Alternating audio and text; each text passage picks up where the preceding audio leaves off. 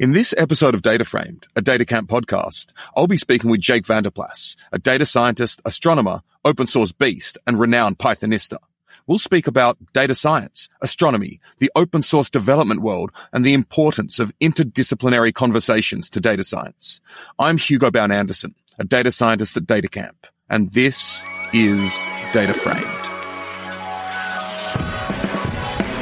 Welcome to Data Framed, a weekly DataCamp podcast exploring what data science looks like on the ground for working data scientists and what problems it can solve. I'm your host, Hugo Anderson.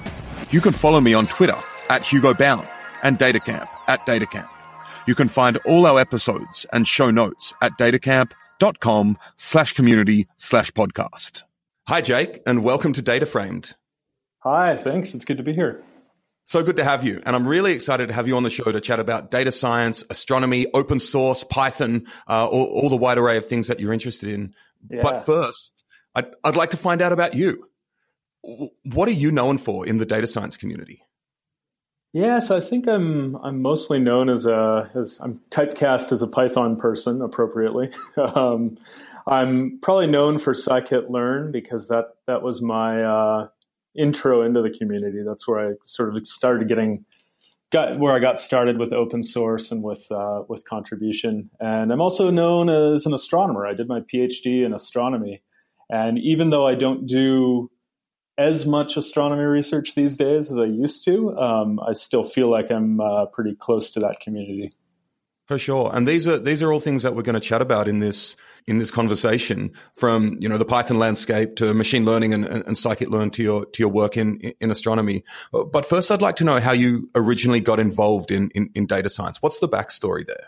Yeah, so I started in grad school, and I went to grad school for astronomy, mainly because I liked physics, and I liked astronomy as an application of physics.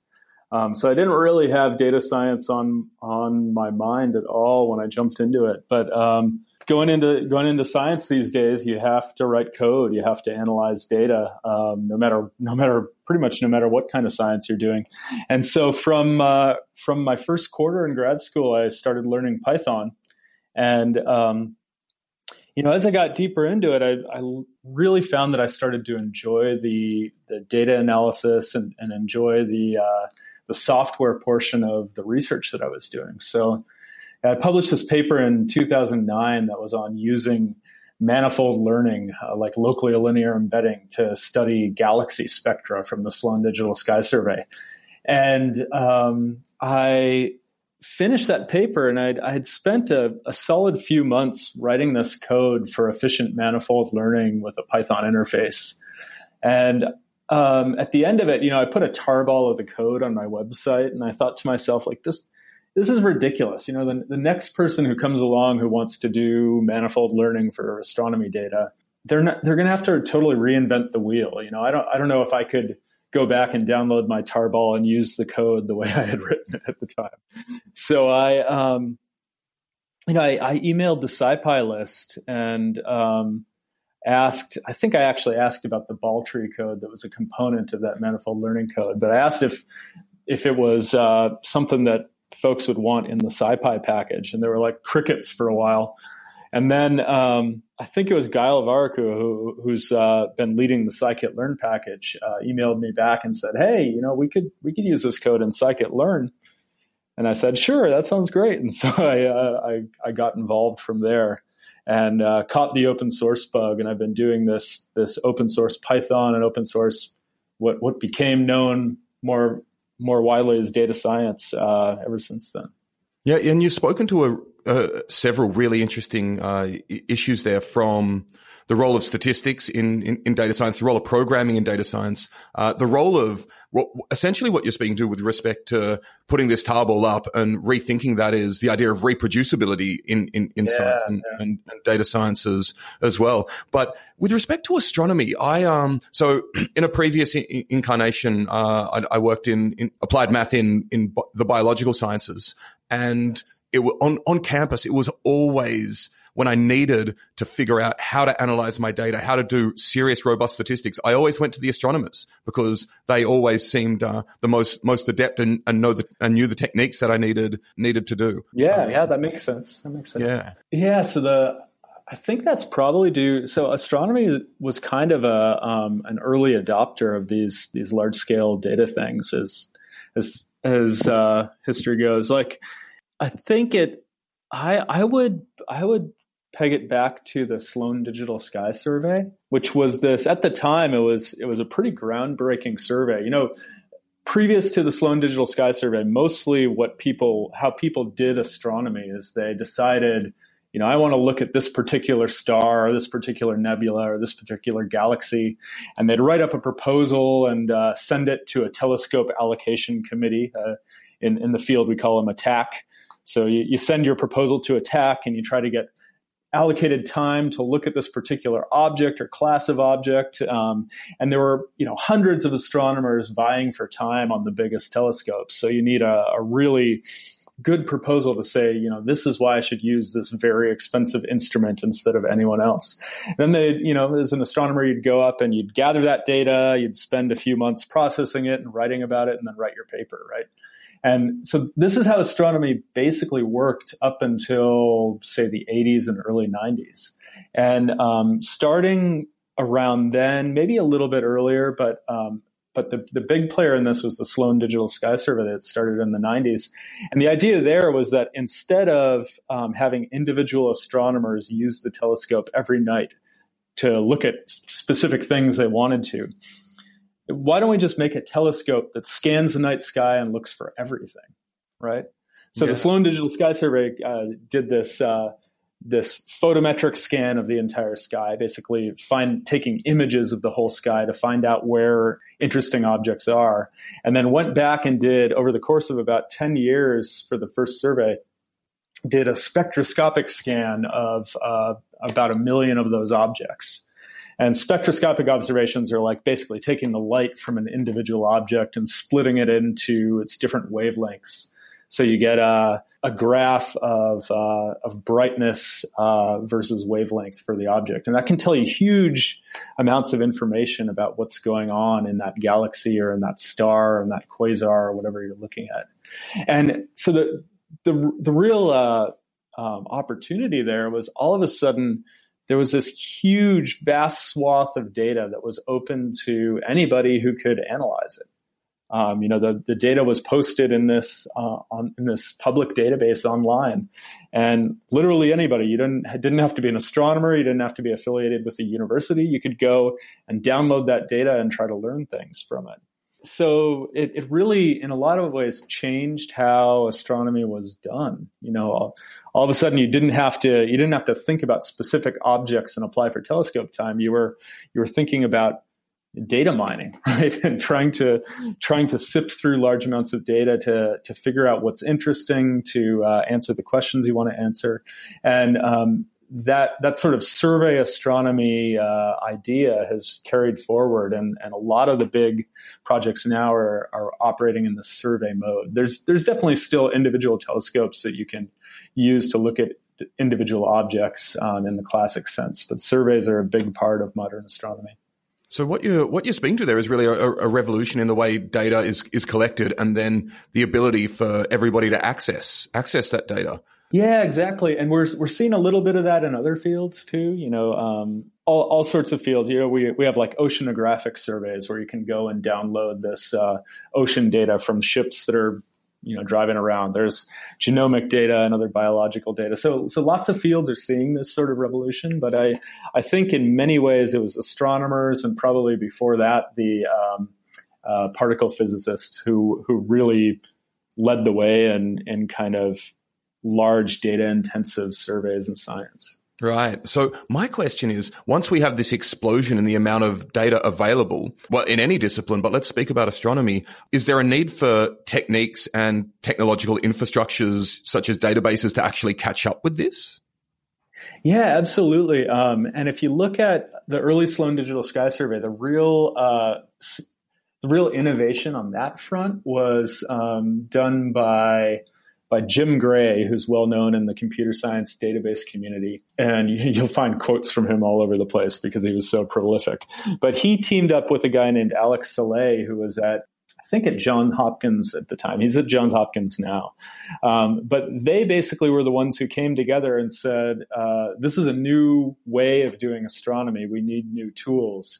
And they said, let's develop these database tools for use in astronomy, and let's start to train astronomers on how to do this.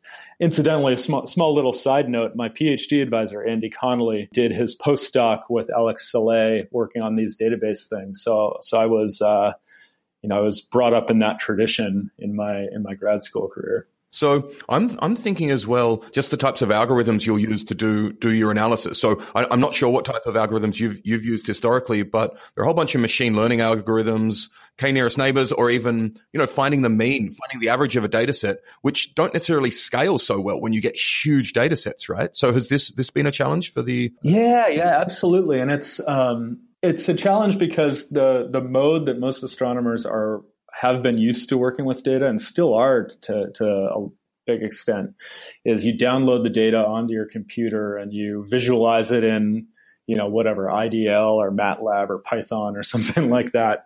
And then you start hopefully Python. Python's it's more Python these days, but 10 years ago it was definitely favored IDL and other languages. And so it's this different mode of working with data and this different way of thinking about data. So some of the work that I've done, for example, is one thing that you often want to do in astronomy is look for things that are varying in the sky. It's the stars that are brighter tonight than they were yesterday. And there's a certain class of variable stars that are periodic variables, which means that if you plot their brightness versus time, it has this regular pattern that's kind of like a sine wave, but slightly different. Not exactly a sine wave, but it's periodic. And these are important because they can be used. I mean, I'm getting really deep in here, but one reason these are important is there's this type of variable star called Cepheid variables, named after the Delta Cephei, the fourth brightest star in the Cepheus constellation. And they were discovered early in the 20th century that by a woman named Henrietta Leavitt, that if you look at the variability, the period of these Cepheid variables, you can relate that to the intrinsic brightness of these stars. And if you compare the intrinsic brightness, like the amount of energy coming out of the star, to the apparent brightness, that gives you a way to determine the distance to those stars. And so that's what fundamentally what Hubble used to discover the expansion of the universe and kind of confirm this Big Bang idea and gave way to basically birthed modern cosmology, where we're talking about expanding universe, Big Bang, dark energy, dark matter. That all comes from being able to locate and observe these variable stars with a particular periodic signal. And so if you're given an individual star, it's pretty easy to do that. You maybe compute a periodogram and you plot the star folded over a couple of the candidate periods, and you sort of look it by eye and see which one is best and decide whether you think it's, really a periodic variable. And then you compare it to what a Cepheid light curve should look like and decide if it's a Cepheid star, right? And this is the mode that up until the 90s people did. They looked at each individual object. But in the era of survey astronomy, we're looking at surveys like the Large Synoptic Survey Telescope that's coming online in a couple of years. And this is going to have light curves for 1 billion stars. I hope I'm getting that right. I think it's like 1 billion. It'll be 1 billion candidate stars with 10 years of data. And you just can't scale those kind of like individual inspection methods up to that many objects. And when you start trying to do things like the Lom-Scargill periodogram and some of these period searches at scale, like tell a computer to just loop over the 1 billion stars and do it for each of them, you end up with lots of issues of false positives, false negatives. You're working with noisy data that the algorithm might not handle very well. So a real big thing in astronomy these days, I feel, is taking these tried and true methods from 10, 20, 30, 50 years ago and trying to figure out how you can apply them at scale, whether that's or apply them with the kind of data we have. It's at scale, but it's also with heterogeneous data, with noisy data, with the various constraints of the survey, because you're no longer just observing. You're no longer using the telescope in exactly the way that you want for your particular data question. You have this data stream that's coming at you, and you can't in many ways you can't control exactly what sort of observations you get. Yeah. So you have to modify your methods to work with this sort of noisy and heterogeneous data. I get the impression that this is where the term data science kind of comes into play, as opposed to it being statistics or programming, that when we have, these huge streams of data, so as you said, data at scale, noisy data, heterogeneous data, as in a lot of other research disciplines and a lot of industries, it's when all these things come into play together that kind of data science is formed, essentially. Yeah, definitely. I mean, I think that's true, that it's fundamentally for me in astronomy, data science is fundamentally about using these computational and statistical methods together to answer questions with data. And essentially it's to do with the scale of the data as well. Yeah. And data these days basically is synonymous with scale. Yeah, right? Absolutely. But you said you don't do so much astronomy these days. Yeah, it's sort of transition. So I finished my PhD in 2012, and I did a short postdoc with the Large Synoptic Survey Telescope group at University of Washington. And then I did a couple-year NSF fellowship where I was actually in a computer science department. And I was working on sort of astronomy applications of database research for a while. And that led me into what my current position is, which is at the eScience Institute. And our goal in the eScience Institute here at University of Washington is explicitly interdisciplinary. So we're working on connecting domain researchers like physicists and astronomers and oceanographers and geologists, connecting them with methods researchers like statisticians and computer scientists and data science, and sort of and also connecting them with each other so we can get that kind of dialogue forming. So because of that, I've sort of backed off on like doing 100% astronomy research, and I'm doing a lot of collaborations with people from different fields where because of my background, I end up being kind of the methodology expert, right? So I can talk to them about what computing tools or what statistical tools or what machine learning algorithms might work well for their data. And it's been a lot of fun because, as much as I love astronomy, I'm finding that I really love the software and I really love the methods and I really love the breadth of what you can do with them. And it sounds like you can speak to a lot of people working on different research questions in different disciplines and contribute to what they do as well. Yeah. And that part's been really, really fun. So we have people on staff here who are data scientists and research scientists from a dozen different disciplines. And then the people I interact with on a daily basis, whether they're students or research scientists or postdocs or faculty, or they're coming from around campus and all different backgrounds. And yes, so I get to contribute and have my hands in a lot of what goes on. Now let's dive into a segment called Stack Overflow Diaries with DataCamp curriculum lead, Kara Wu. Hi, Kara. Hi, Hugo. Things are going to get a little bit meta on Stack Overflow Diaries today. We've got two complementary questions from the R and Python sections of Stack Overflow, both on the question of how to make a good reproducible example. Links to both of these will be in the show notes. So, Kara, tell us a bit about the importance of reproducible examples and their relevance to Stack Overflow. If you've never asked a question on Stack Overflow before, it can be a little bit daunting. One of the most important things to do is create a reproducible example of the problem so that other people can try it out and see what's happening. Fortunately, there are some Stack Overflow questions that tell you how to ask a good Stack Overflow question. That sounds like Inception. That's exactly what it's like. On the R side, there are a few components listed that are key to a reproducible example. A minimal dataset, the minimal runnable code needed to reproduce the error, and information on the system the code is running on. You can construct sample data using functions like matrix or data.frame, depending on the type of data in your problem. Another option is to use a dataset that's built into R, or you can use the dput function to paste part of your real data. But the key here is providing data that readers can use immediately by copying and pasting the R code that you provide. But you don't want to include too much code, do you? That's right, Hugo. For the code, you really want it to be the minimal code necessary to reproduce the error. The more steps you include, the harder it is to identify what's relevant to solving the problem. It can sometimes be helpful to also include information on the system your code is running on, which you can do by pasting the output of the session info function. Lastly, there's an R package called reprex written by Jenny Bryan, which will help turn your R code into a reproducible example that you can post to Stack Overflow. And how about on the Python side? On the Python side, the principles are basically the same. The community recommends providing a dataset definition as runnable code or as something that can be copied and pasted using Panda's read clipboard function. Don't reference data that readers don't have access to, though. Instead, provide some sample data that they can use.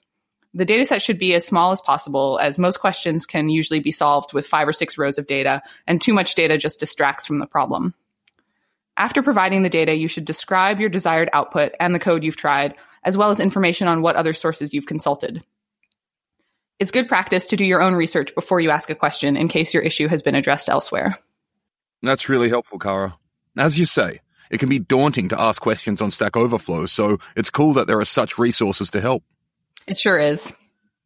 Thanks, Kara, once again, for reading us a page from your Stack Overflow diary. Always a pleasure, Hugo.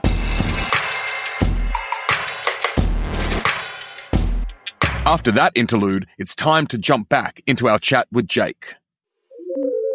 And I saw, and we've chatted previously about the fact you have an interdisciplinary data science seminar as well. And I looked at the recent list of talks, and you have talks from social sciences, biology, astronomy, statistics, urban planning. So it seems like a very vibrant culture you have there. I'm wondering what type of value do you see, or what is the role of these discussions across disciplines in data science? Yeah, so the main thing, kind of historically, where this idea developed, the idea of eScience as a cross-disciplinary glue in some ways. You know, I talked to some of the professors who've been around UW for 30 or 40 years, and they often mention this thing that used to happen, you know, back when computers weren't on your desks, when computers were in the basement of the computer science building. Right. And the way that you used a computer was you signed up for time and you went over there with your stack of punch cards or whatever, and you hung out until you could run your algorithm. And one thing that apparently happened back then, I'm told, is that that brought these researchers from different places and different departments together. You know, there was this water cooler effect where you'd chat with people and people would end up realizing that, you know, if you're an astronomer, an astrophysicist, or you're an atmospheric scientist, you might be solving the same set of differential equations and be able to compare notes on the best numerical approaches to solving those, that sort of thing. So when this eScience Institute in its current guise was formed in 2014, that was one of the explicit goals, is to kind of bring back that water cooler culture.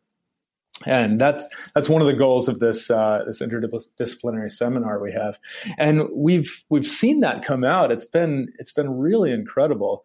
You know, I had one of my first projects in the eScience Institute. I was working with a geophysicist who was studying earthquakes under Mount St. Helens, and had this huge array of sensors measuring these time series, like basically the shaking of the ground underneath Mount St. Helens, and wanted to cluster them and figure out a way to cluster them in a way that was computationally feasible. And I started digging around, and one of the methodologies that ended up being successful there was something that was published in an astronomy journal to cluster time series of variable stars or variable galaxies. So it's, you know, fundamentally what was going on is you're taking time series data and and trying to find similar things in it. And it doesn't matter if that time series is coming from a telescope or from an earthquake monitor, right? It's still data. And so we found those sorts of connections can be really, really fruitful. I love that, because that essentially is solving or working towards solving the problem of research occurring in silos and us constantly reinventing the wheel while our colleagues are doing or collaborators are doing similar things. Yeah, and it's really funny the kinds of the real barrier when you get people talking sometimes is vocabulary. Like one person's Gaussian process is another person's Kriging, and one person's principal component analysis is another person's Kern-Louvre decomposition or whatever, right? So as soon as you start like figuring out that people are talking about the same thing, then you can really compare notes and learn from each other in a meaningful way. Absolutely. But you got to get people together first and start to understand that everyone really is doing some version of the same thing applied to different fields. Yeah. And do you see these kind of aspects of silos happening between academia and industry as well? Could there be more of a conversation between academic research and data science and what happens in an industrial place? I think there definitely could. There's ways we can learn from each other, and that's another of the explicit goals of eScience is to build those academic industry connections and try to make it, instead of a one-way door, make it more of a revolving door. So we have a couple people on staff, a couple of our data scientists who have come from industry roles. One who has worked in finance and worked in machine learning in Amazon, and now she's here at eScience advising students and working on interpretability of machine learning models. And we have another guy who is more software engineering background, but had a background in Google, Microsoft research, places like this. And he's coming in and has been, it's really great to have around just in terms of talking about software design and how a researcher who wants to solve a problem in a way that other people can use it can approach designing their software and designing their tools. So I think absolutely we have things to learn in academia from industry, and I hope it's true vice versa as well. Something you spoke to, you discussed eScience in terms of being an interdisciplinary glue, and I know you're a huge fan of glue in general. Yeah. And you're very well known in the Python landscape, and I thought maybe you could tell us about why you love Python so much and speak to it as a glue, as you have before. I love it just for the reasons a lot of people say. I love its expressibility, the ease of working in it and trying things out. I've done some work in C and C++ and dabbled in Fortran a little bit, and it also always feels so stifling.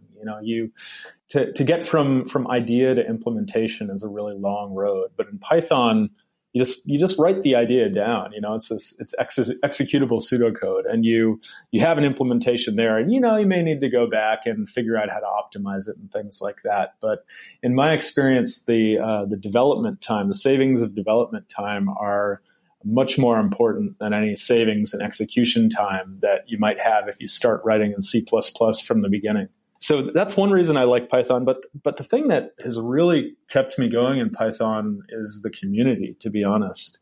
I love the PyCon community and the SciPy community and the PyData community, and just the fact that I can go online and read people's code and use it and contribute to it, and I can post my own code and then people use it. And the first time I saw someone giving a talk based on code that I had written and put out there, it was like this real high. It was like it felt like I was doing something meaningful and doing something impactful. And to be honest, I haven't always gotten that sense with my academic work. You publish a paper and maybe a dozen people in your little subfield might read it, and a few people might cite it the next year in their own work. But you submit an algorithm to scikit-learn, and all of a sudden the world is using it. Yeah, absolutely. And I recall you tweeted once, and I'm probably going to misquote you entirely, but you tweeted something like, "I'm trying to figure out what to do today. Am I going to go and do what I'm paid to do and write something that several people will get, or am I going to go and contribute to something open source and reach thousands of people in the next couple of weeks?" Yeah, I vaguely remember that. You might be right. But so Python and all the packages you've contributed to are open source, and you've contributed to a huge array from scikit-learn to SciPy, AstroPy, and now Altair as well. Yeah. What place do you think open source software and the open source community at large have in what is now modern data science? Well, from the academic perspective, I would say that open source plays a vital role. When we're talking about academic data science, what we're really pushing for is people to use software tools and to use statistical tools in a very rigorous way. And the best way to do that is to not have to reinvent the wheel every time you're doing something. If someone is going and like where I got started in this, if someone wants to analyze astronomy data and use a manifold learning package, they shouldn't have to re-implement manifold learning. You shouldn't be reading someone's paper and thinking, "Ooh, I wonder if they got these details of this algorithm right." Right? We should free researchers to focus on the bigger questions and those software engineering and kind of like specific algorithmic details should be taken care of for them. So in that sense, open source is really important. Like if I go and I see that someone is performing manifold learning and they're using the algorithms in scikit-learn, I know exactly what code they're running, right? Whereas if someone says, I wrote this C++ code and you can find it on my website, I'm not as immediately confident that what they're showing me in their plots is actually the algorithm as I understand it, right? I'd have to go to their website and dig through their code and see if I could find a bug and see if I'm comfortable with, the way they approach things. So for open science, for science to progress in the way that we want it to, people building on each other's research and evaluating it and figuring out what the next step is, I think open source is vital. And that's been one of the really nice, it's been one of the places where data science has really helped academic research, is this open ethos as applied to science. And I gave a talk at PyCon this past summer, and that was one of the big takeaways that I hope the audience got from my talk is that the academic community has learned a lot from the Python open source community, and adopting the open source practices used by the Python community has really helped the academic community, and in particular has helped the astronomy community. And as you say, I mean, the open source software is totally open, totally transparent, reproducible, and version controlled, which hopefully all science will be at some point, right? Yeah, hopefully. I mean, I think back to some of the early code that I wrote without version control, and I have no idea how I managed to do it, right? It's like emailing yourself a tarball at the end of the day so that when you change something the next day, you can get back to it. Exactly. It's just absolutely ludicrous. So is there a challenge in educating research scientists with respect to being computational, able to use programming languages and this type of software?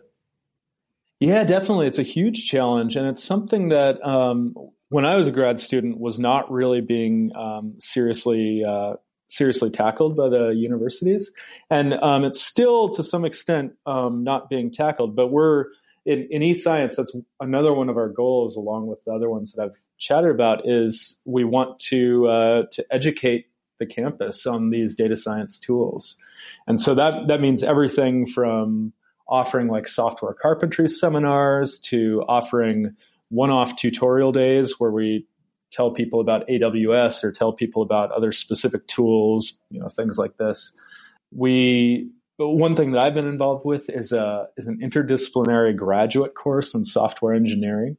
So we offer it through the computer science department, but computer science grad students are not allowed to take it. But it's designed for people from sciences to come in and learn version control and documentation and unit testing and all these things that are really needed for high quality, reproducible open code.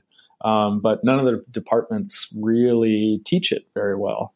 And the departments are in a difficult place, right? Because if you think about, if you have a bunch of grad students in astronomy and you want to teach them how to how to do all these software engineering things. Like, where do you fit it in, right? There's already a full schedule of classes, and that list of subjects has been honed and fine-tuned over the course of decades. And if you want to teach someone about software and machine learning, do you drop stellar structures? Do you drop planetary science? Do you drop interstellar medium? Right? Like, all those things sort of maybe sound like niche fields, but if you're in an astronomy program, you need to know about that stuff. You need to know about that to be able to talk to other people in the field. And even more than that, there's each professor, or each topic has a professor or two who's like, that's their area of their life's work, right? So if you say, hey, Professor X, we're gonna drop planetary science because we want to teach machine learning, like, you got this political problem too, right? Exactly. And I think, that social and political question, that every subject that's taught has its advocates, and it's there for multiple reasons, is very difficult to navigate when trying to insert new things into a curriculum. So you mentioned version control, unit testing as being two incredibly important things. What other tools and techniques would you encourage budding research scientists and data scientists to learn and play around with? Well, I think the software engineering pieces are key. So definitely the version control and unit tests are big, because that's a way to, make sure your code is the same as it was yesterday, and make sure it works the same as it did yesterday when things change. But just general software design, like learning about object-oriented programming, and whether that fits the particular problem that you're looking at. Learning how to write code that's readable, practicing that. Don't name all your variables X, Y, Z, A, B, C all the time. And then things like code review. That's another thing we've experimented with here, is trying to get researchers to review each other's code and look at it and give feedback. And especially cross-discipline, you can also often get some really interesting things there, because you find out that what someone's done is they've done this homespun version of principal component analysis or something, and you can point them to a package that does it much more efficiently at scale or something like that. So just the general software engineering practices, I think, are the biggest thing. There's also the statistics and algorithms side of things, but in my experience, people are have things to learn in both areas, definitely. But the biggest weakness in academia is on the software engineering side, more than the statistics and methods side. Okay. And how much statistics and math do you think people really need to know to get up and running? Yeah, it's a really good question. It's hard to say, because you need, all of these algorithms are somewhat mathematical. Linear algebra is way more important to me right now than I ever thought it would have been when I was in college.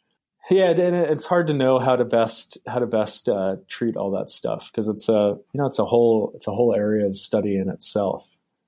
So I guess I don't have a good answer for that. Yeah, I agree, and I think linear algebra is definitely super important. A bit of calculus goes a long way. Whether people need to know multivariate calculus or not is a different question. But I always these are things you can learn on the fly as well, right? You don't need to have sat down and taken 2 years of linear algebra courses doing matrix row reduction and all of these things, right? It's kind of on a need to know basis. Yeah, I think you can learn it on the fly, but it does help to have that background. I'm thinking about it, like, I did sort of learn out linear algebra on the fly when I started down the machine learning rabbit hole. Mm-hmm. But at the same time, I'd had some of it in the past, because you touch on linear operators and quantum mechanics, and I think in an early math class we actually talked about at least what a matrix and matrix multiplication is.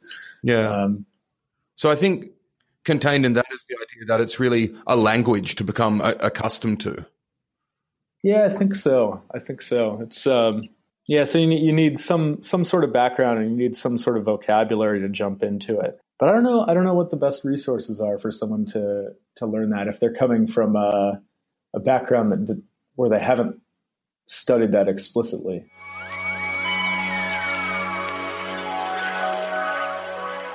Let's now jump into a segment called Rich, Famous and Popular with Greg Wilson, who wrangles instructor training at DataCamp. Hi, Greg. G'day. What do you have for us today, Greg? I'd like to talk about diffing and merging spreadsheets and about how a little bit of engineering could help make data science more accessible to the 99% of humanity who aren't using version control today. Now, programmers often say mean things about spreadsheets and the people who use them, but a lot of their criticisms are misplaced. For example, you'll hear programmers say that spreadsheets are more error-prone than code, but I've never seen any data showing that. Yes, lots of people make mistakes with spreadsheets, but lots of people make mistakes with Python and R as well. And so far as I know, no one has ever actually done a quantitative comparison of relative error rates. And yes, most people who use spreadsheets don't write rigorous tests and checks, but that's not a stone most programmers ought to cast. And when it comes to reproducibility, I'd argue that using a spreadsheet actually makes work more reproducible, since it guarantees that the data is actually there. So why aren't we all using spreadsheets then? Well, one thing that programs do have in their favor is that they play nicely with version control. In particular, if you and I work in parallel on the same code, we can put our changes in Subversion or Git or Mercurial, use diff to compare them, and then, crucially, merge them in a structured way. We can't do that with spreadsheets. The closest we can get is to dump the content as a CSV file and then treat it as text, but then we lose the formulas, the formatting, the charts, and everything else. So what are you proposing instead, Greg? Well, Microsoft and LibreOffice both store spreadsheets and other documents as compressed XML. We know how to diff XML trees, and those tools know how to parse and render the content. All we need to do is weld the pieces together so that when version control detects conflicting changes in an Excel or Calc file, it launches a 3-pane spreadsheet merge tool instead of telling us that binary files differ. That sounds like a lot of work. I don't think so. The best estimate I've had is that 3 developers working for 8 months could do a credible first version. And even if it takes twice that effort, it would allow literally millions of people, grant administrators, finance officers, and yes, data scientists, to start using version control without throwing away the tools they're already familiar with. We'd be giving them a ramp to drive up instead of a cliff to climb. And honestly, I can't think of very many things that would help get more people started working in a more reproducible and more collaborative way. Thank you very much, Greg. If anyone in the audience is interested in giving this a try, please get in touch. We'd love to hear from you. On top of this, if somebody out there does an analysis comparing the average number of errors in scientific papers produced by spreadsheets versus those produced by programming, send it to us. And if it checks out, we'll have you on the podcast to talk about it. Thanks, Greg, and looking forward to speaking with you again. Thanks, Hugo. Time to get straight back into our conversation with Jake. Something we've been revolving around is this idea of community of data scientists, community of open source developers. I actually saw you tweeted last week. I've got this in front of me, so I'm going to read it out. You wrote, Okay. Just want to put this out there. I'm not going to do an accent. Okay. Just want to put this out there. I do my best to say yes to any request to grab coffee and chat about science, careers, code, life, etc. It's an explicit part of my role at UW and one that I deeply enjoy. So my question around that is, what is the role of community in data science in general? Well, I think community is important in science, science more broadly. You know, the way that you learn things is by networking with other people. This is why we go to conferences, even though we could all just watch YouTube videos and read each other's papers, but you still, at great expense, fly large swaths of people across the country to meet together. So it's super important, especially for someone who's just getting started. To be able to chat with someone who's been there before and face the specific challenges and the specific existential crises that come with being in a particular field. So I've found that to be incredibly important in my career and my life more generally. So I hope that I can be in that position to help people where I am right now. And when I say it's explicitly part of my role at UW, I mentor students and I mentor postdocs, and I'm trying to be that for them. And we also have these open office hours at UW, which are kind of fun. So I sit at a desk in our common area for 2 hours a week on Tuesday mornings. And it's just wide open. It's advertised on the website, and anyone can come talk to me and ask about anything. And because, like I said, I'm typecast as a Python person, I generally get people coming in and asking me Python questions, which is always fun. But it's a cool part of my role here. And I like to, the reason I put that tweet out there is I like to be able to do that more broadly than UW as well. Yeah, and I think it's really important, particularly to bridge that gap between established, practicing data scientists and beginners, because it cannot, like, if you Google data science and look at the image search, you see like layers of Venn diagrams embedded in each other. And I think it can be tough and scary. So I think efforts like this to reach out to beginners and let them know it's okay to reach out and encourage is incredibly important.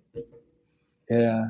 On that note, actually, Maëlle Salmon, who is a data scientist, she's worked in public health. She's big in the RStats community.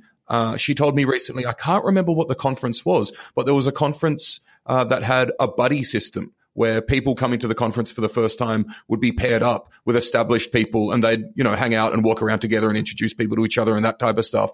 Yeah, that's a great idea. It is, isn't it? Because if you go to a conference for the first time, it can be pretty intense, right? Yeah, it reminds me of my first conference as a grad student. I started in the fall of 2016, and in January 2017 was the big American Astronomical Society meeting, and it happened to be in Seattle, so I just had to go downtown.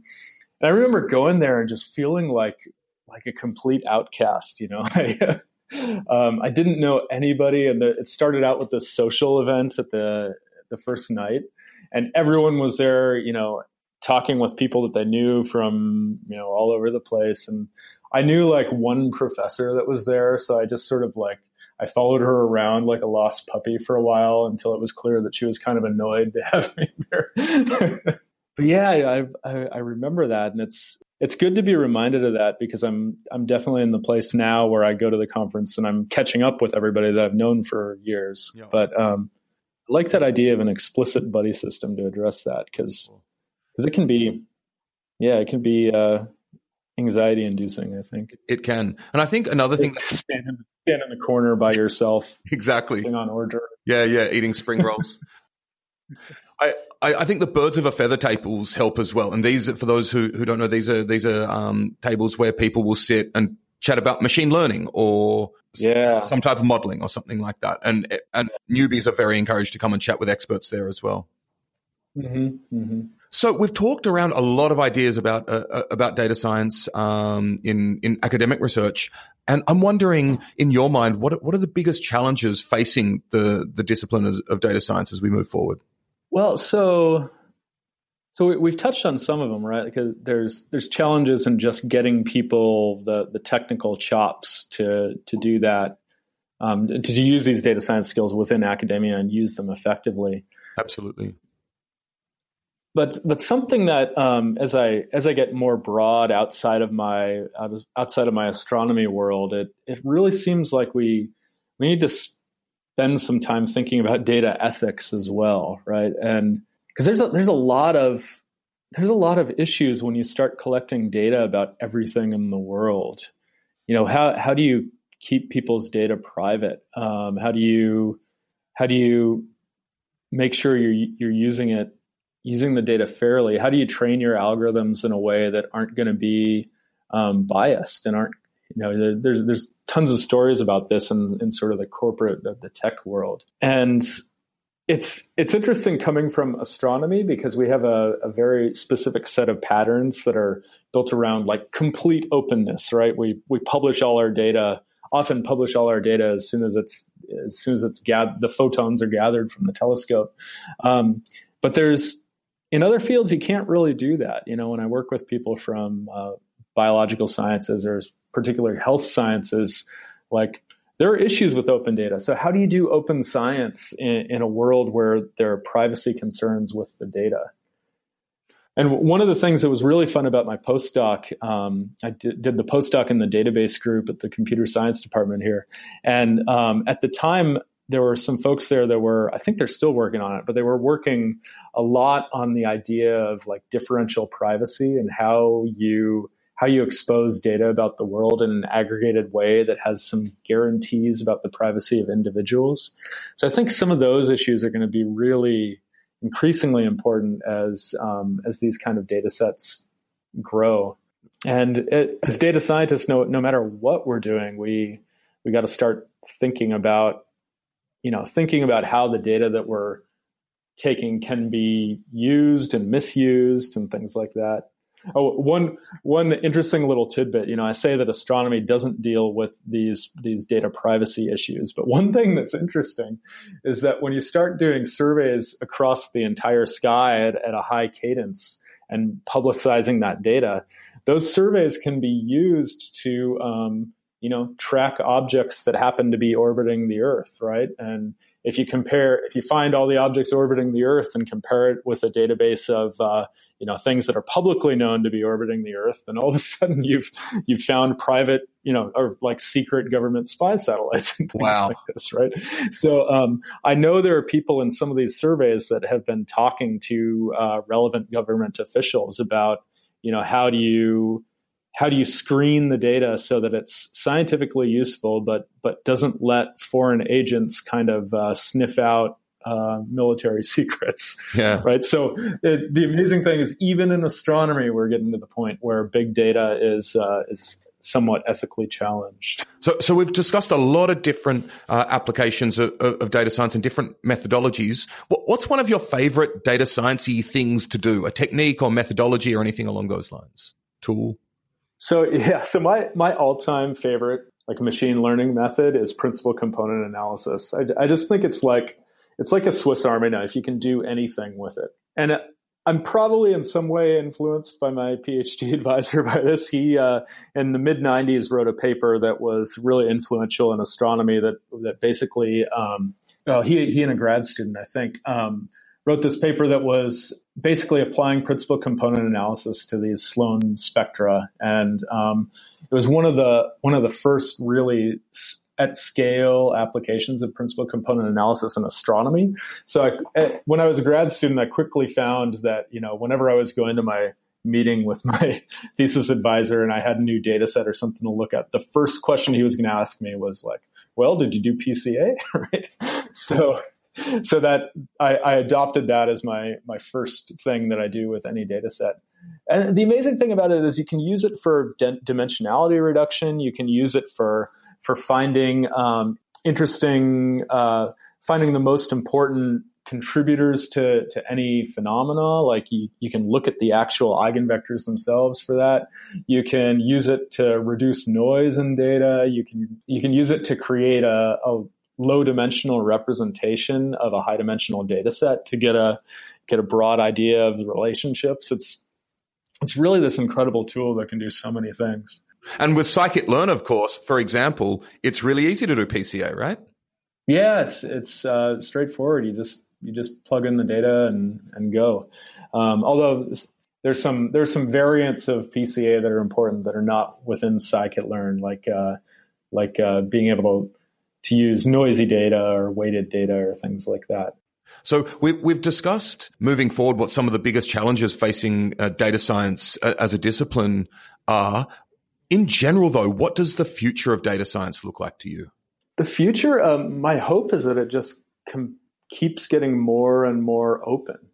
We've seen with Python and R and Julia and some of these other tools, we've seen the power of open source software. It's really kind of snowballed, especially in the last 10 years. And the thing that gives me optimism is we're even seeing that in these academic communities around campus who are used to more closed tools. Like I mentioned IDL earlier. When I started as a grad student, In 2006, basically everybody in our department was using IDL, which is this proprietary language. You need a site license to run it, things like that. And at this point, probably 90% or more of people in the astronomy department are using Python. So there's this gradient towards openness in the astronomy community, and we're seeing that in other academic communities as well. So I have a real hope that this trend towards openness will, eventually asymptote to 100%, and everybody's code will be out there and ready to use and reproduce. That's a great vision of the future. And in fact, you mentioned your PyCon talk last year earlier, and you had a great figure of the incredible growth of Python, the Python hockey stick. I think you called it. Yep. And in the show notes, we'll link to that talk so our listeners can check it out. Yeah, sounds good. So, do you have a final call to action or a message you'd like to send to the data science community, aspiring data scientists and well-seasoned data scientists alike? Yeah, one thing I've been thinking about lately is I think it's never too late to learn something new. I would say if you want to learn something, just jump into it. I think about my own path, and back when I was 20, I actually I thought my path in life was that I was going to go to a seminary and become a church pastor. That's really what I thought at 20. And then at 25, I took my first astronomy course, and I started learning that and learning coding. And it wasn't until I was 30 that I gave my first Python talk, and I think I'm best known for Python talks now. But it wasn't until then. And now I keep learning things about software engineering and about these new machine learning techniques and deep learning and stuff like that. You don't have to be worried that you didn't study this stuff in college. Just jump in and learn it. And there are some incredible resources out there for doing that, whether they're books or videos or tutorials from conferences or, just grabbing coffee with some data science expert. That's great advice. And that leads me to wonder, is there anything new you're learning at the moment or anything in 2018 that you really want to learn? Yeah. So one thing at the moment, I'm in kind of this fun thing right now. I just last week started 50% as a visiting researcher at Google. So one of the huge things that I'm learning right now is what it looks like to work with a large team that are all focused on the same software and in the same place. I've done a little bit of that in kind of distributed open source land, working with scikit-learn developers around the world. But I've never been in a situation where I go to the office each day and sit down with the people that I'm collaborating with on a particular software project. And I'm so excited to learn what software development looks like in that context, and to see what sort of lessons I can bring back to the academic community and to the open source community. Wow, that sounds really exciting. And that once again speaks to this interplay we discussed earlier between industry and academic data science research. Yeah. And hopefully those connections will continue growing. I really, right now, if you're an academic kind of considering the future and thinking about industry, it really feels like a one-way door, right? Like once you're out, it's hard to break back in. But I'd love it if we could have more of a revolving door, more opportunities for people who have expertise on the industry side to come in and help scientists and, vice versa. Yeah, absolutely. And we'll have to have you back on the show to talk about your work at Google once you've been there for a while. Yeah, that'll be fun. I'm almost 2 weeks into it now, so it's still young, and I still have a lot to learn. Sure. Jake, it was an absolute pleasure having you on the show. Yeah, thanks so much. Thanks for joining our conversation with Jake VanderPlas about the role of data science in astronomy and academic research at large. We saw the challenges faced by not only the amount of data collected and streaming in, but also the different types of data that are collected these days. We discussed the importance of the open source development world, the role it plays in scientific research, the need for community in science, and the need for a more serious conversation about data ethics. Make sure to check out our next episode, a conversation with Emily Robinson, a data analyst at Etsy. Emily and I will be talking about online experimentation at Etsy, an e-commerce website focused on handmade and vintage items and supplies, and how data analysis and data science are essential to their business. We'll also chat about much more, but you'll have to wait till next week to find out. I'm your host, Hugo Bown-Anderson. You can follow me on Twitter at Hugo Bown and Datacamp at Datacamp. You can find all our episodes and show notes online at datacamp.com/community/podcast.